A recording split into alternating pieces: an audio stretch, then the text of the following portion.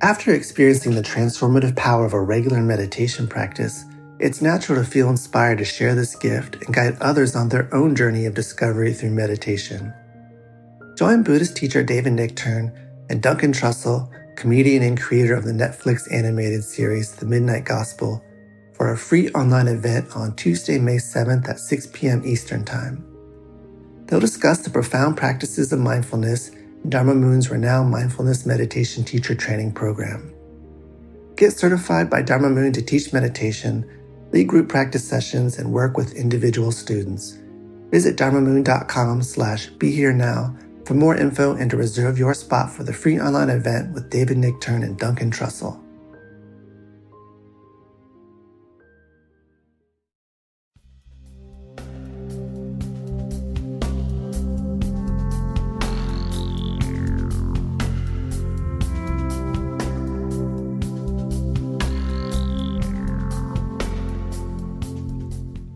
Hi, everyone out there in mind-rolling land.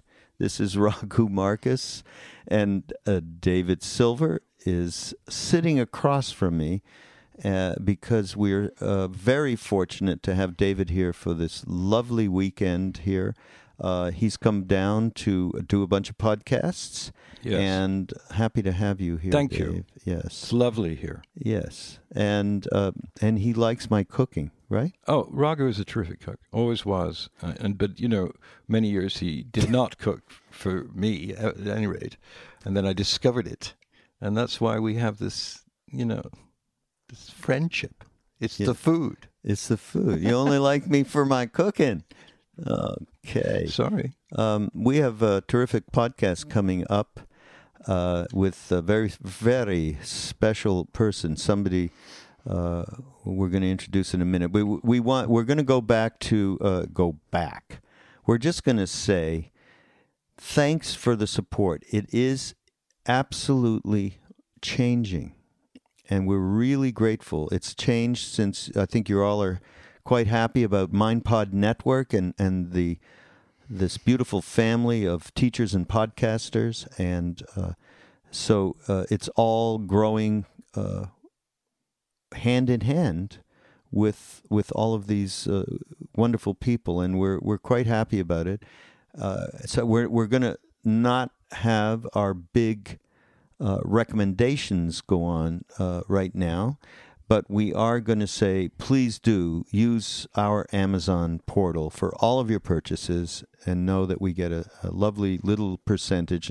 And it only works if there's a lot of people doing it, and that's why we ask everybody to bookmark, Dave. But Yeah. at the same time, it seems like there's a donate button, and people, you have been donating, and it's really gratifying. And David keeps in touch with a bunch of people.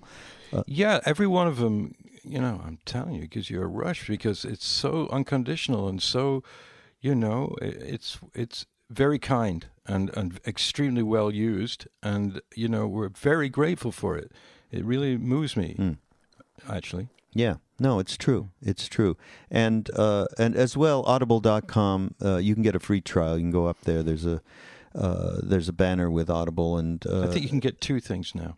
You can get two books? I think so. Yeah. There's obviously, if you do any kind of driving, it's like listening to a podcast. You can listen to a book. And if you're doing, road stuff, or you want to just relax in the evening, obviously in the car. So it is a great resource, audible.com. And we have this fantastic T-shirt line. David, David's wearing his T-shirt. He's got his MPN T-shirt in the color logo. It's lovely, Dave. Yeah. Yeah. There you go. But Right. yeah, pull your shirt down now, okay? Give me a break. So that's up there. Just go to mindpodnetwork.com. Again, thanks for the support. And enough said on that. No matter what Duncan says, we'll just... Yeah, well, but anyway, we have a great podcast today, and we do introduce Ryan. We have Ryan LeCompte. Raghu, tell us a little about how you came Well, Ryan, to know him. Yeah, he wrote to me and my other job.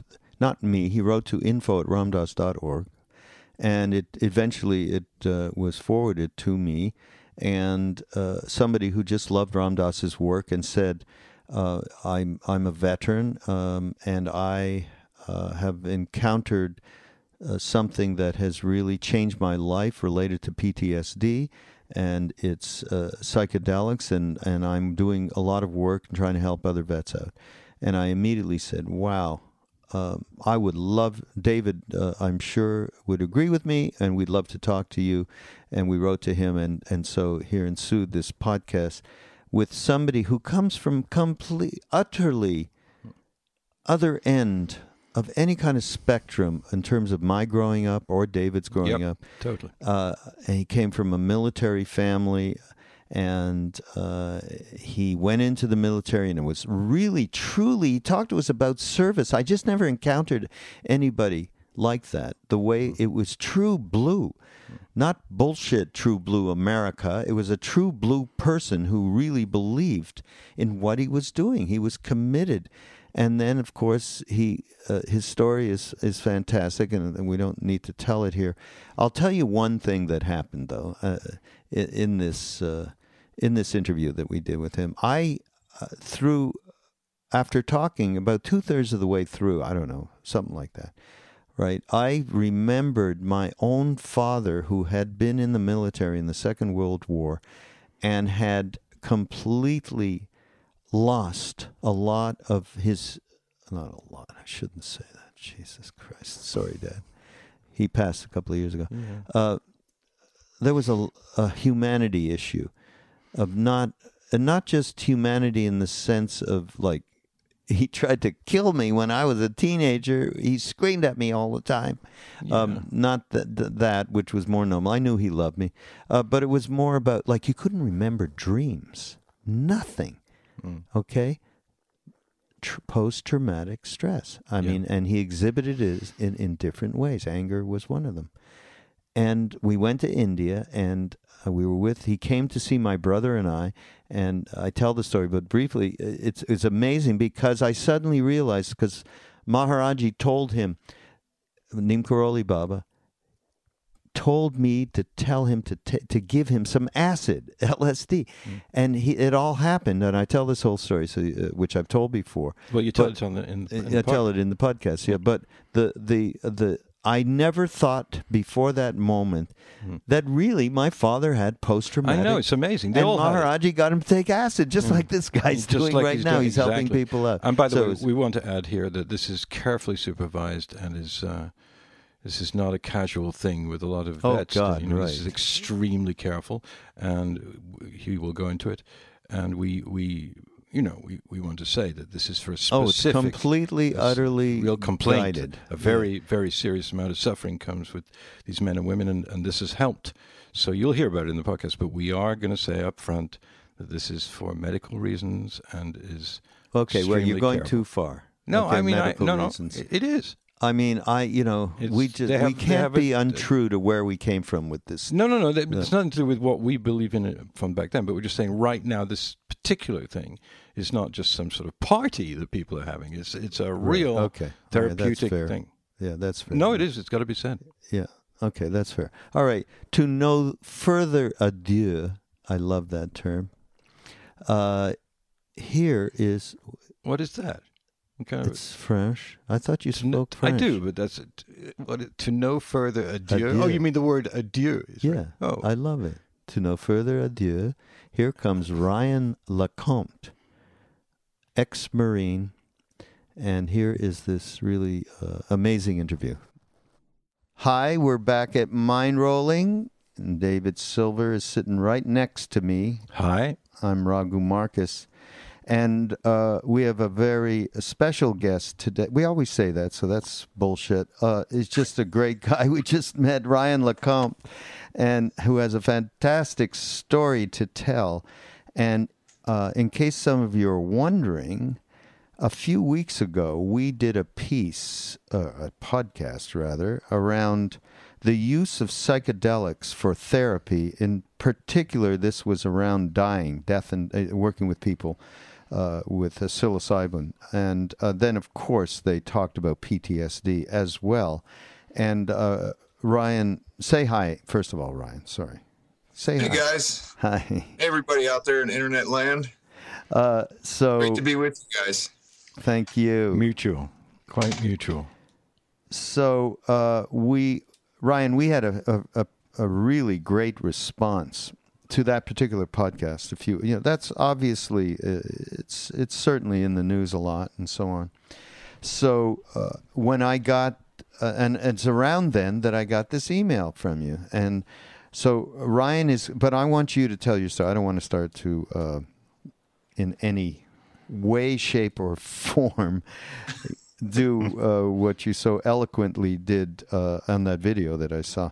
But certainly, here, can you give us a starting point and around when you first decided to go into the military and where you were at in your life in that moment? Can you start there? Absolutely. Service has been a part of my family for generations.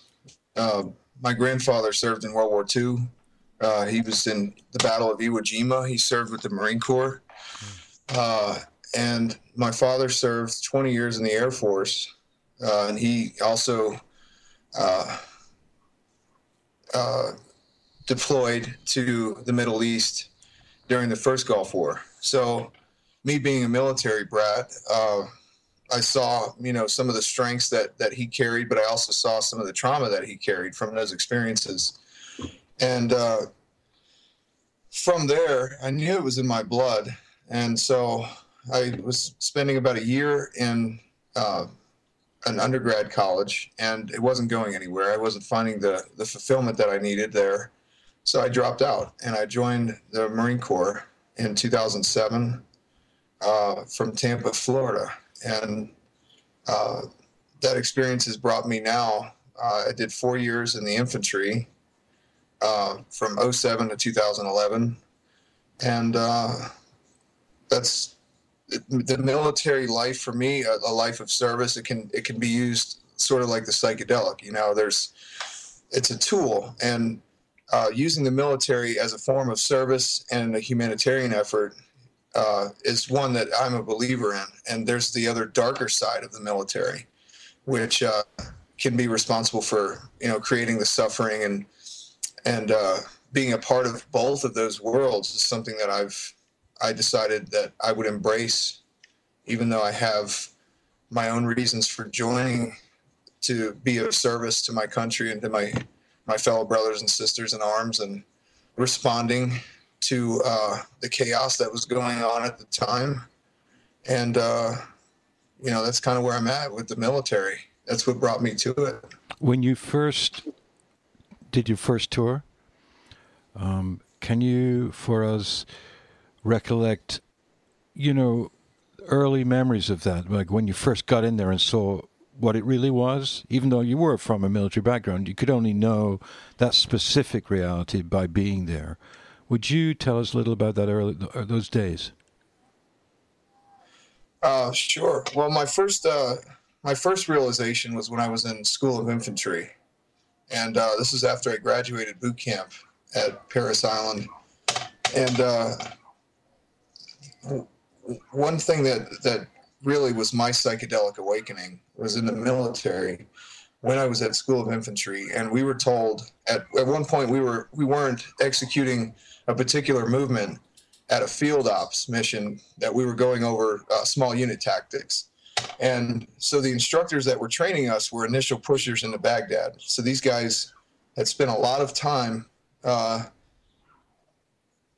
in the front line, so we were sort of the second wave that came in. Those guys swept the city, and they were the first Marines in. They were training us in 2007. And we weren't taking our training as seriously as we wanted to. We were tired, we were out in the field for 5-6 days. We were getting complacent. And Sergeant Heiler, I'll never forget, Sergeant Heiler was our platoon sergeant. And we didn't execute a movement properly. And he called us all in a school circle, and he beckoned us with tears. He said, "This is what gets you killed." And I didn't understand that. It wasn't still that moment for me that was like, this is reality and it's coming at me, and this is going to happen. I'm in a combat arms military occupation specialty. I am going to war. And that was the moment for me that really opened me up to the trauma and casualty of what war really was. It wasn't, what anything I've thought of, or even what I've experienced vicariously through my dad's experience and his dad from Iwo Jima. And that was an intense moment for me. It was very intense. That was probably the most intense moment in my entire enlistment. Was that first awakening. Wow. But before you actually, so high school, take us back, high school into in your relationship with psychedelics. Was there any relationship with psychedelics at that point, or even marijuana, which is psychoactive? No psychedelics in high school. I smoked pot occasionally, and that was done with friends. So I was in a sort of a protected container, and we did a lot of communing and laughing. And I really, slacked a little bit in school because of that. I started awakening to, how the system works, and more, they say jump, you say how high type deal. And I sort of checked out of that. But what happened for me is when I got back out of the military, I was showing a lot of signs. And so I was using the VA system of depression and trauma.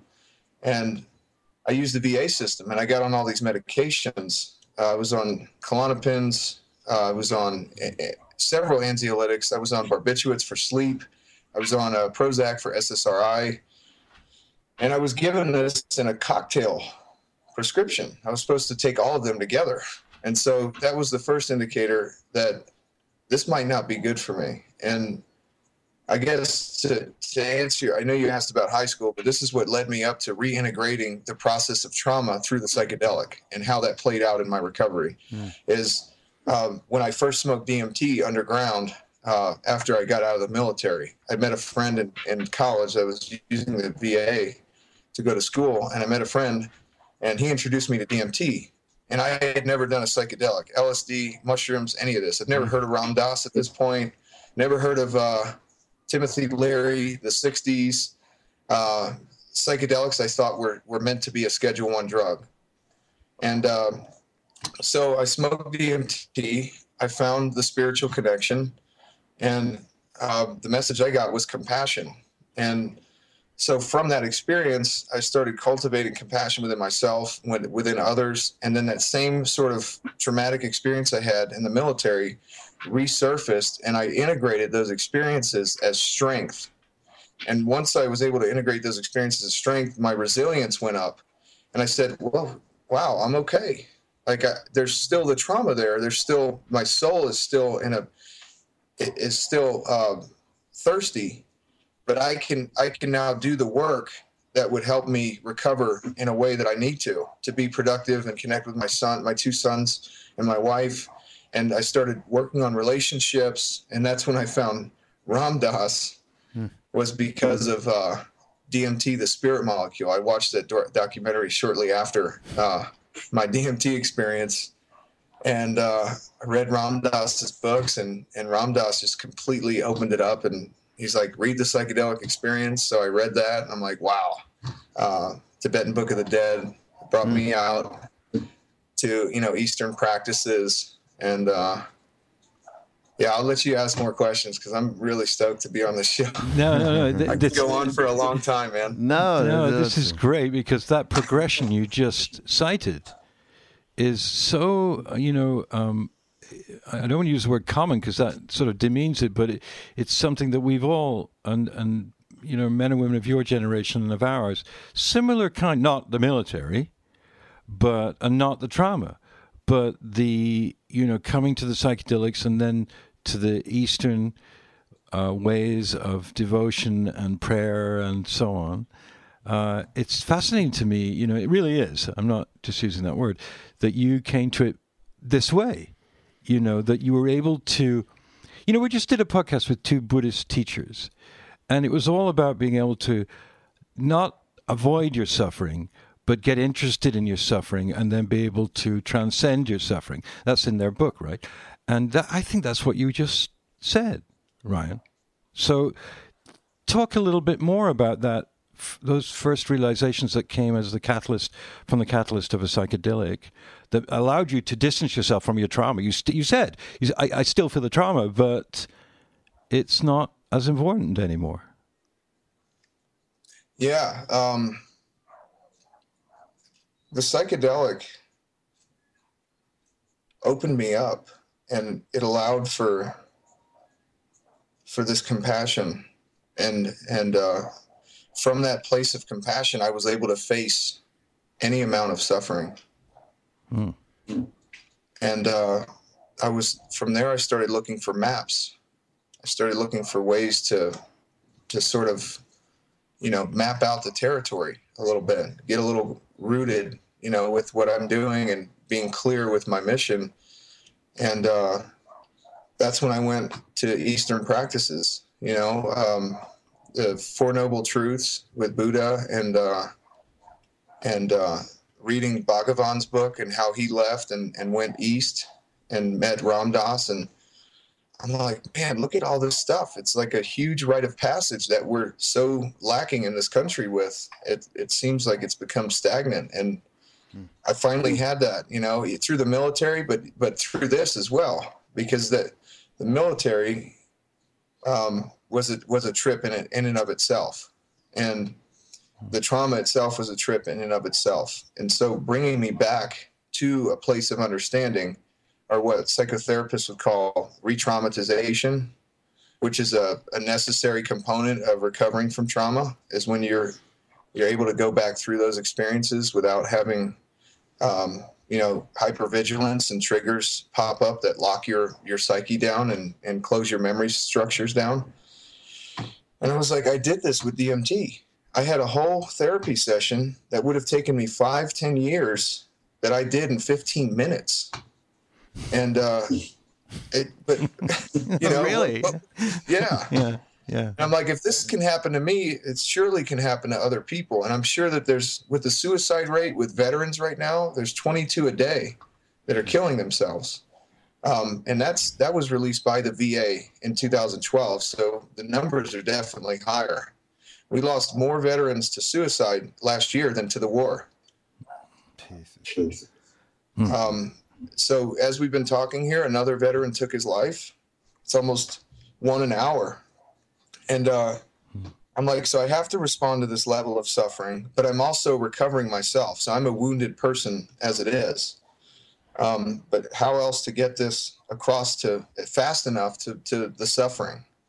And I don't see, along with the assistance, because what took me probably about 2 years to embrace the psychedelic from all the stigma, and to also integrate those experiences into my life. And that took a lot of self-searching. It took a lot of external searching, Ram's books, to some extent, Timothy Leary, and the stuff that he was, the other side of the coin that Ram and him were working together. It took so much soul searching for me to do that. And the inspiration that comes out of it now is holding that suffering enough to keep me moving forward. But also recognizing that there are others that if they just take this drug, it is a catalyst, like you said. It's not the cure, but it's a way that helps bring up some of this stuff and bring it to the surface. And then the integrative piece afterwards is what's important. So that's sort of what I've been doing now since my journey out west. After DMT, I uprooted my family. I just finished up undergrad school, and I said I'm not going into a clinical field. So we moved to Colorado, and now I'm at Naropa Institute under Rinpoche.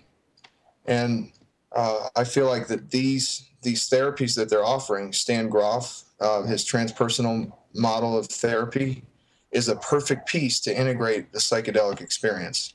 And so that's the goal here with what I'm doing and what at least what I'm active in. Now, this I is think all. it's huge. Sorry. No worries. This is all post leaving the military, correct? Yes. Mm-hmm.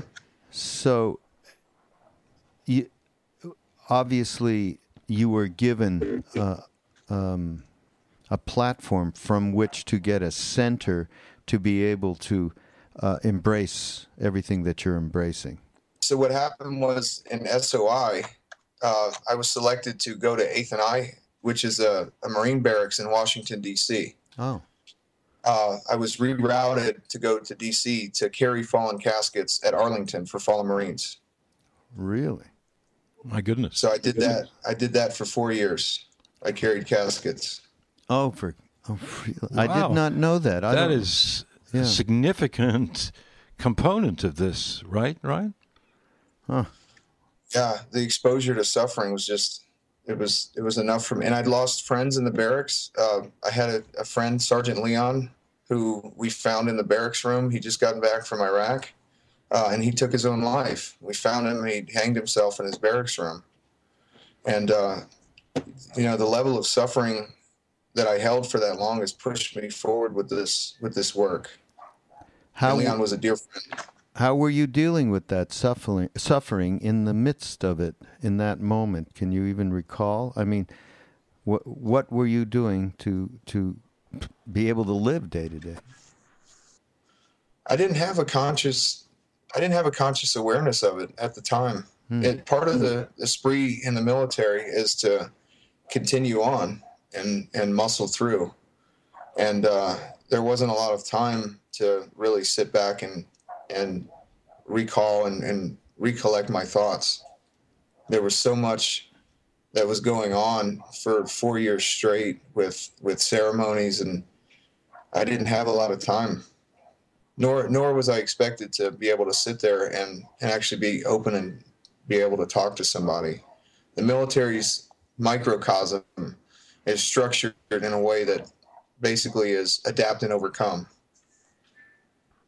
So my personal practices, I had, a faith in God. I had a faith in that there was something greater than myself. But overall, my family, I probably owe that to my wife and my son. Wow. And geez, to get turned on in the middle of nowhere by DMT? Really? I mean, yeah, that's pretty outstanding. Who was that guy? Yeah.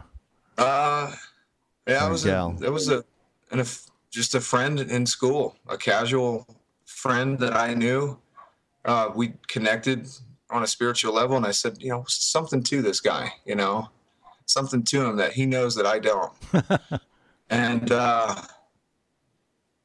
it sort of evolved from there. He gave me a vision. And I remember we were sitting out in the parking lot after school at night one day. And I said, Bobby, tell me a little more about this vision you had. And so he started describing. He didn't tell me he was taking a drug called DMT. Oh. He just told me he had this vision. And so I moved more toward demystifying, what was behind this vision, because I connected with what, in detail, the visuals he was putting across to me. I said, yeah, that's right on. There's definitely different planes of reality. And after he told me that, I said, so what is this DMT? And we sort of just evolved from there. It happened one day after school. I called him up. I said, Bobby, I'm coming over. Get ready. I'm ready. It's ripe enough right now. And I did it. And it hasn't been the same ever since. But something powered you into this, because this was not a natural thing for you to do, right? No. Big time. I wasn't a big drug proponent at all. I mean, I smoked a little pot. I drank a little bit when I was younger. But I didn't get into the whole drug scene in my environment growing up. I came from a poor environment and a bored environment. And a lot of times people just sit around and do heavy drugs. And I stayed out of all that, and I sort of sank in academics and continued trying to excel and make it out of the slum we were living in, lower class. And so I stayed away from all that stuff. But there was still this part of me that, the spiritual aspect that I felt like I never got to as a kid. And maybe that was it. Maybe it was just this thirst that I needed to get filled. That made you just transcend whatever resistance to go say, yeah, I'm going to do DMT. I mean, right? Yeah. And of course, there's that other thing which brings me to a parallel with David and I and you. We come from completely different worlds and countries, basically. Yes. And that is, and we talk about this all the time, and it's about the spark. You get a spark, and that spark allows you to realize, maybe in the most infinitesimal way, you're truly who you truly are. A vision of true nature. Whatever Buddhist, that would be a Buddhist thing, or Ram Dass might say spiritual heart, soul.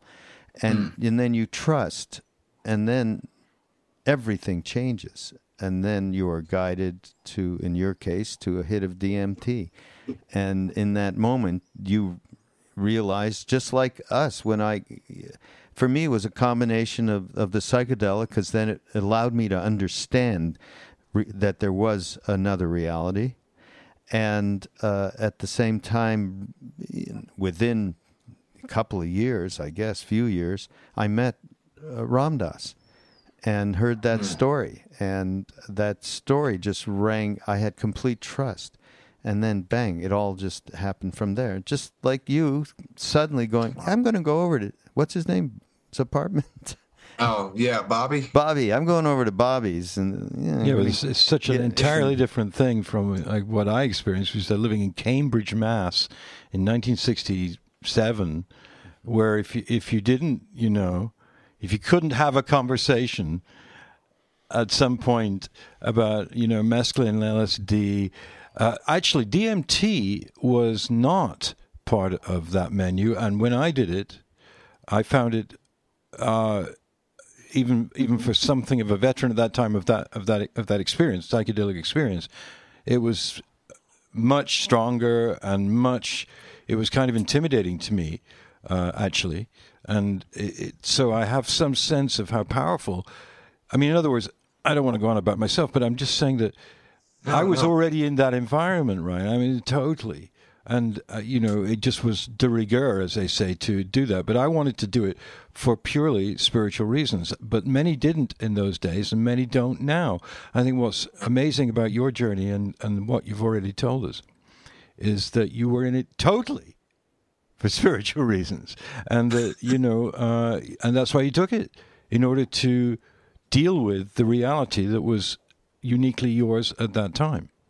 And that I find very amazing, given the fact that, the dichotomy in this country now for taking drugs is either you take them to get high and just get laid or whatever, and I'm not putting that down, but it's a lot of that.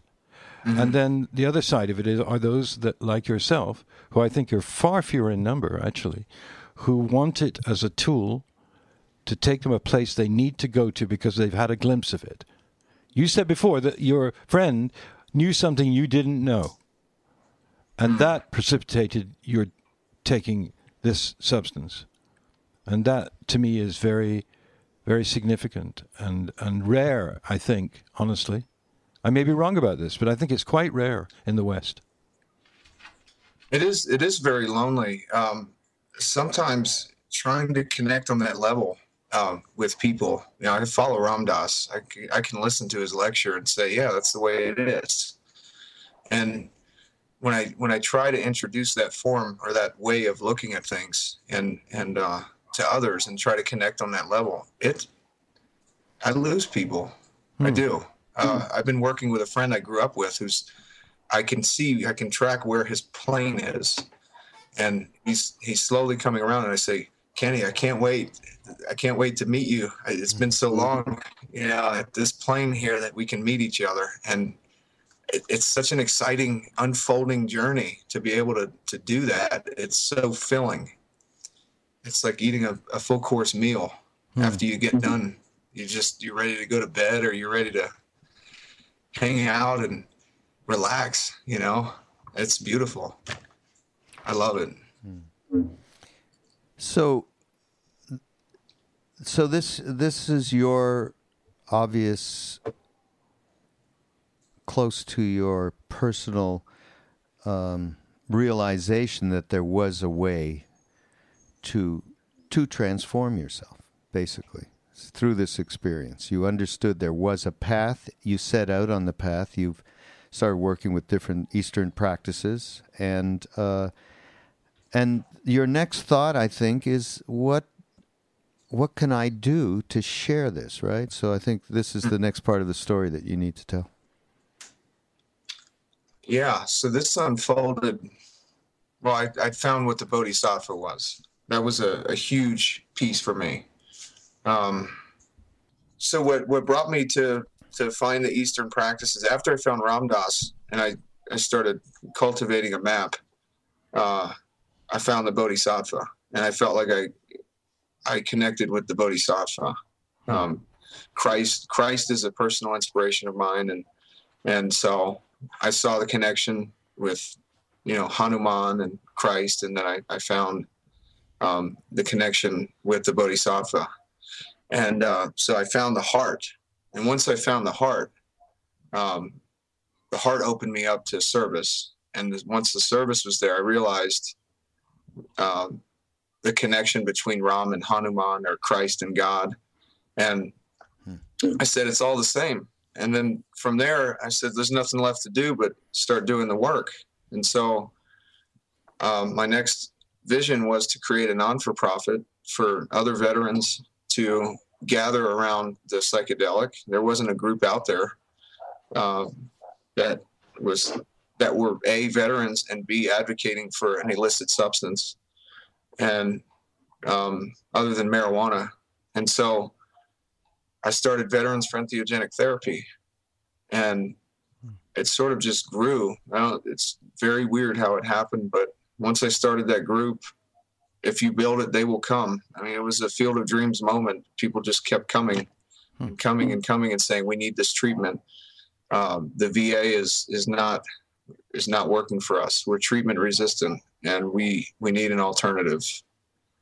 And sure enough, I was plugging in with a lot of the guys from the 60s. Rick Doblin is now helping me with this study. And his organization is sponsoring our study that's going on this year. I connected with Jonathan Goldman of the Santo Daime Church in Oregon. Connected with, there's so many of the originals, including Naropa. I'm meeting people that hung out with Bhagavan and at Naropa that are instructors there and have official Buddhist titles. And, it's sort of it's this web, when you start this thing, you start the connections, and they just keep fanning out, and the world becomes smaller. And that's really what I've been trying to do, is finding the others and helping the form that I identify most with, which is the military. I feel like there's a spirit there that is important to help, the service and the warrior. And so that's where I'm at now. So how are people finding out about, and how is it being administered in terms of the psychedelics, and how are you people finding out about what you're doing? And I'm talking people from ex-military and who have PTSD, and how are you even getting them the idea that there is a way through which you found to be able to deal with this through psychedelics? So how's that all happening?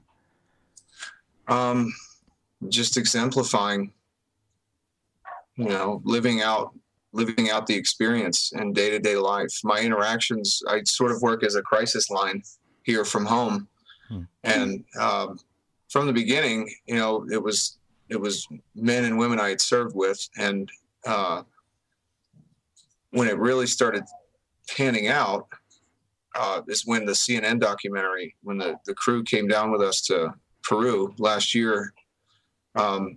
Huge outpouring after that airing, and veterans emailing me saying we need help.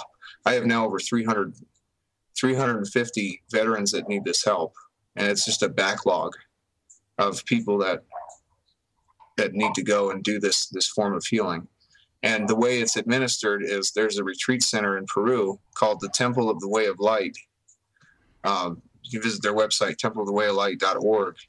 And they do ceremonies. They've been doing ceremonies for 10 years now down there. And it's been an interesting experience. They work with Shipibo shamans. They work with light healers. They work with transpersonal dimensions of therapy. And it's all about the integration, really.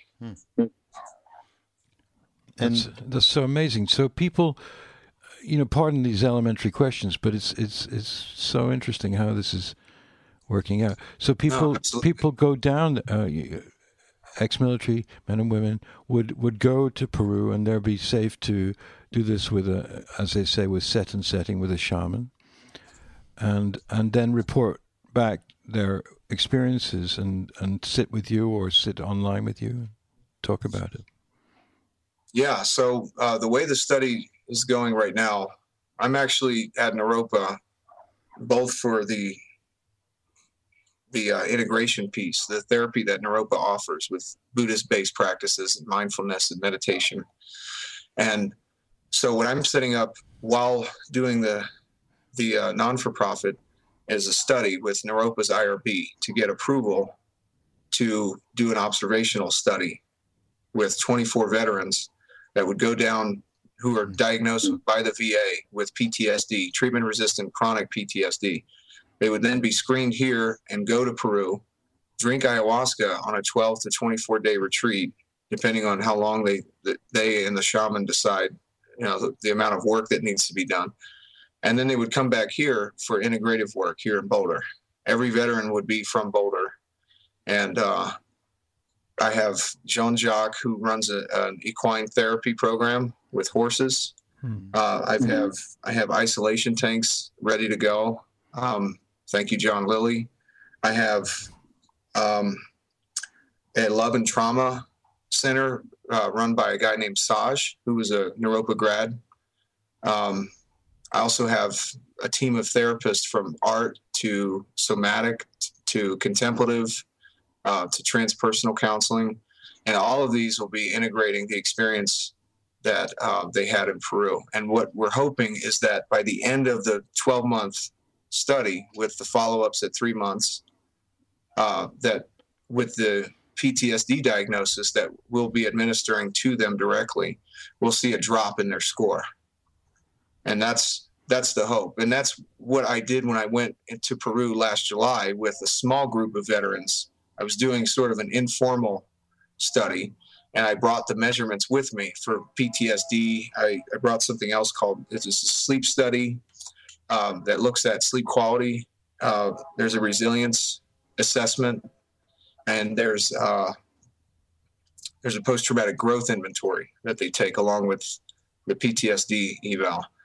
And I did follow-ups with them without IRB approval, without any sort of approval for 6 months. And I found that all of their scores dropped. And I said, I have to do a real study. And so that's where I'm at now, is putting all this together. And it proves to be difficult at times. But, I think you can't just take the drug and assume, like Ram, he took psilocybin and it said it broke everything up for him. And what he didn't have was the integrative piece. And that's why he went to India, to find, well, who's got it without the drug? And that's what tore it apart for him was Maharaji. And he said, well, I remember this distinctively, Maharaji saying, it's good to get high, but you have to come down. It'd be better to just be high all the time without the drug. And that's the hope. That's where the recidivism, I think, will go down, is that like for me, I've been high ever since my first DMT experience in some form or another. There's been a high there without the drug. Mm-hmm. So that's the hope I have. And that's where the integrative piece comes in. Right. I will tell you a story. It just occurs to me. It's unbelievable. My father was a World War II bomber pilot for the Royal Air Force. But the Royal Canadian Air Force, which served under the Royal Air Force, the British. Mm-hmm. And he fought Rommel in Egypt, in the desert. And he came back, and it just occurs to me now, I had a lot of trouble with my father when I was a kid. I was a rebel, and he was a disciplinarian, and, I had a lot of anger stuff and so on. It was very difficult. I knew he loved me, so it wasn't bad, right? When somebody, that's a whole other world. So believe it. So I remember him telling me he couldn't remember his dreams anymore, and then as I grew up and got closer to when I was going to India, and this is in my early 20s, 23, 4, whatever. I remember him. It was like he wasn't afraid to die because he had come so close, I guess, so many times. I don't know if this is a syndrome of PTSD, but thinking back, my father had some PTSD for sure. He was really in delusion in a lot of ways. I go to India and my brother comes along as well. And we're writing letters back. We just met a being, you cannot believe that a being such as this would exist, that you could meet. And we were going on and on and on. And he got intrigued, right? And he thought, I'm gonna check this out. And he came to India, and I thought, oh my God, he's come. He was such a straight, advertising. He's like something from Mad Men. He was from Mad Men. There's pictures I have where you see the furniture looks like one of the set of Mad Men, smoking a cigarette and having a drink, the whole 9 yards. Okay, that's who he was. And he comes there, and he actually comes there. And the day that he came, where we were with Maharaji in a place called Vrindavan near New Delhi, and we walked in, and Maharaji immediately attacked him, and when I say attacked him, just blew his mind immediately. Said, you got on the plane in Montreal, and it stopped in Germany, Indian businessman. He told the whole story of his trip, and my father's jaw dropped. He was like, wow. He could, even though we told him, he's really aware. He's on many different dimensions at the same time, so, and my father, anyhow, so at one point, and this is the payoff for the story that I wanted to tell you. At one point, Maharaji turns to me and says, did you give your father the medicine? I go, yeah, he had a cold. I gave him some aspirin. And he says, no, the yogi medicine that Ram Dass gave me. I went, acid? And my father went, LSD? He said, and Maharaji says to me, take care of your father while he's in India, okay? Meet me in 2 weeks in another city. And we go, Ryan, we go to Benares in India, where they've been burning bodies for thousands of years. People go there to die. It's known as the end of the world, Benares, Varanasi. And we go there, and we were staying on a houseboat about 100 yards from one of the biggest places, Manikarnika it's called, where they burn these bodies 24/7, okay? And there's my dad on this houseboat with bodies partly, they didn't all get burned all the way because people were poor, they didn't have enough wood, right? Shit float. I mean, it was just my father's there brushing his teeth and shit's floating down the thing. And I find some acid and I give it to him, and he took it just like you took that DMT. Okay, same moment. I'm telling you. And my father realized then, a complete realization that his humanness, he got it back or something. Yeah. He got that back, and it was okay to be afraid. It was okay. He started embracing the shadows right through that trip. And 2 days later, we meet Maharaj. He never says a word about this trip. Nothing, right? Like, how was your acid? Nothing. Yeah. It was like nothing happened. Oh, he said, the Ganges, it's very pure, right? It's pure water, right? It's from the gods. And then he told my father a whole account of what happened. He owned a horse farm, and he had saved I'm really going on here, Dave, right? Is it okay? No, I think this is pretty interesting. It's just like a conversation between us. Whoever's interested, if you're not interested, you'll turn it off. And he had a horse that almost died. And my father stayed up night after night putting actually green clay on it and saved it. They were going to euthanize it. My father, Maharaji told him that whole story, exactly how it all happened. That he knew who would think of anything like that, right? And my father then fell apart. That was it. The acid, knowing everything about his life, that was just, he couldn't handle it. From that day on, Ryan, he was a completely different man, and and Maharaji he didn't tell anybody else to take acid that I know of. He used to say, if you're going to take it, it's okay the first time. You get to see Christ for 2 hours, then you got to come back. That's if you've read the book, the Ram Dass's book. But from then on, not only did he become human, and David knows my father, who passed a couple of years ago, but he went back to India. He was with us for 3 weeks. That happened. He went back to India for a number of months with my sister and her eventual husband, and got completely transformed, utterly, from top to bottom. And we had a great rest of the life.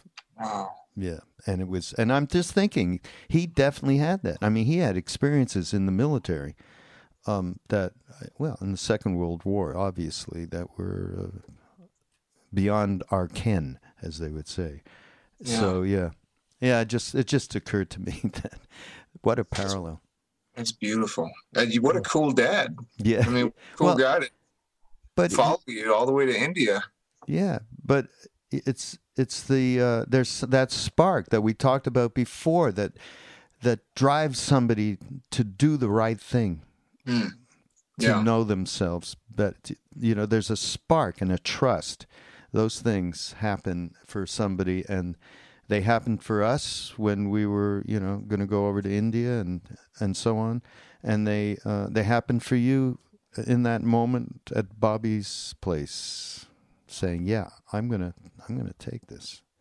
Yeah. So, actually, Ryan, thank you for sharing that. My turning point, which I won't go into huge detail, was not that different from what your veteran friends will experience, because it was with peyote and with peyote masters in a peyote meeting of 400 Native Americans, and myself, my wife, and 2 other people, and we were told that we couldn't go in unless we ingested a gigantic amount of peyote, and we did, and it completely humanized me, even though I'd been through other things, and a lot of other things actually, but it was so organic and so of the earth, and therefore so trustworthy, that the effects, the visions, and the tremendous feeling of compassion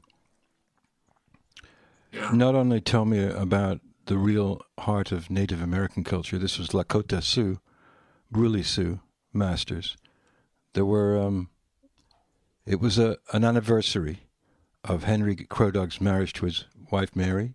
Henry was the most famous of all the Sioux shaman, and we were invited for various reasons. Anyway, at this meeting, there were 19 or 20 other peyote masters who came from all over America to be with us, from Pueblo tribes and from Canadian tribes and so on.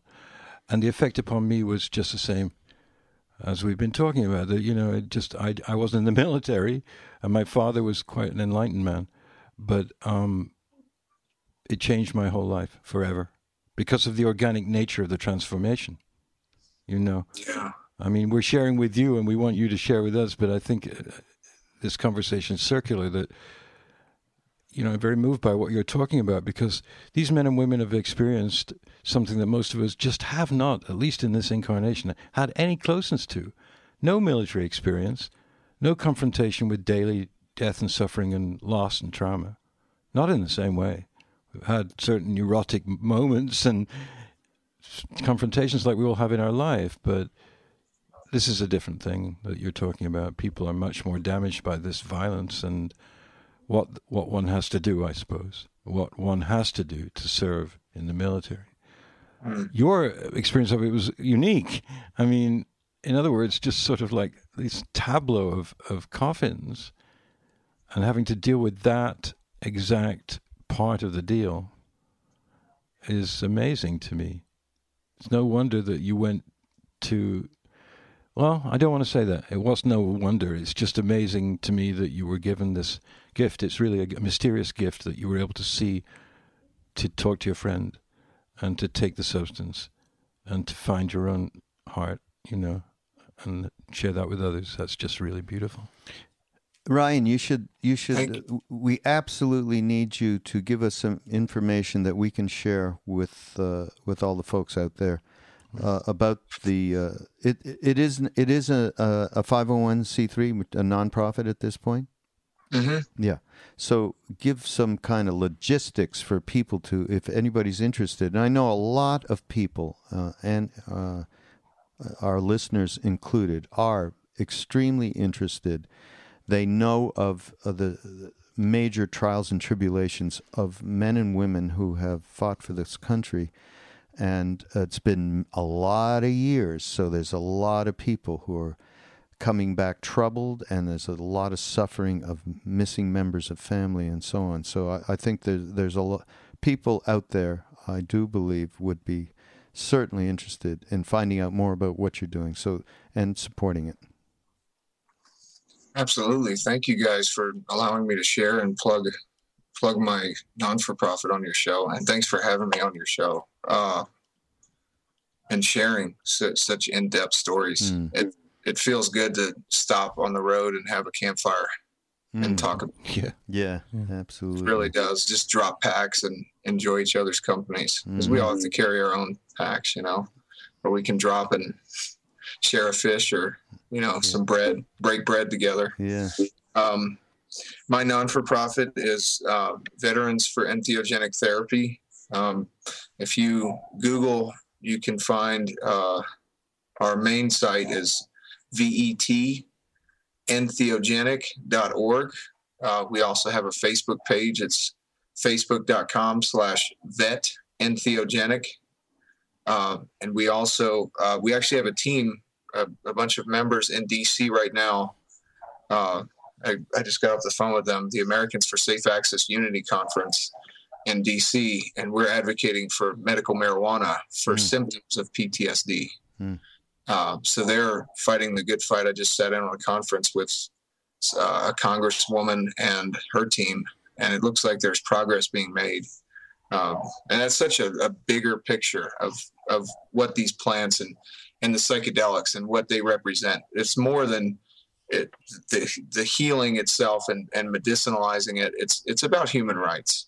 And being in DC and having that presence with veterans, one person had said that the veterans are the fourth leaf on the clover in the movement for the freedom of consciousness, and through these plants and through these altered states that help you find areas of yourself that you lost over the years. And so there's progress being done on that side. And we're going to be hosting a podcast with Rick Doblin. And have you guys heard of Dr. Sue Sisley? No. She's a medical researcher. She's the first one to actually get FDA approval in the United States to study marijuana for PTSD. Wow. What's her last name? Sisley, Sisley. Well, we'd love for you to get us in touch with her too, Ryan, when we can do something as well. And when you do the podcast, of course, we're going to connect it all up with MindPod Network, that our family of low-hanging fruit. Low-hanging fruit. Well, one of our listeners said, you got all these people you've been family with for all these years. Those are low-hanging fruit. Can't you find some interviewees that are, I said, well, no, we're just happy with our low-hanging fruit. We'll keep it like that. Oh, great to meet you, man. Yeah, man. Really. Thank you. Oh, you as well. And we got in, somehow, if you could make it down to Maui to meet Ram Dass one day, he would love to meet you. Yeah. I know that. So put that in the stack, okay, as a possibility. And everybody, by the way, we will have all of those URLs and ways to get in touch with Ryan and what he's doing on Mindrolling, on our page, on mindpodnetwork.com. Again, lovely to meet you. Yeah. Thanks, Ryan. Thank you, guys. You as well. Such a pleasure. Yeah. Thank you for hosting. All the best.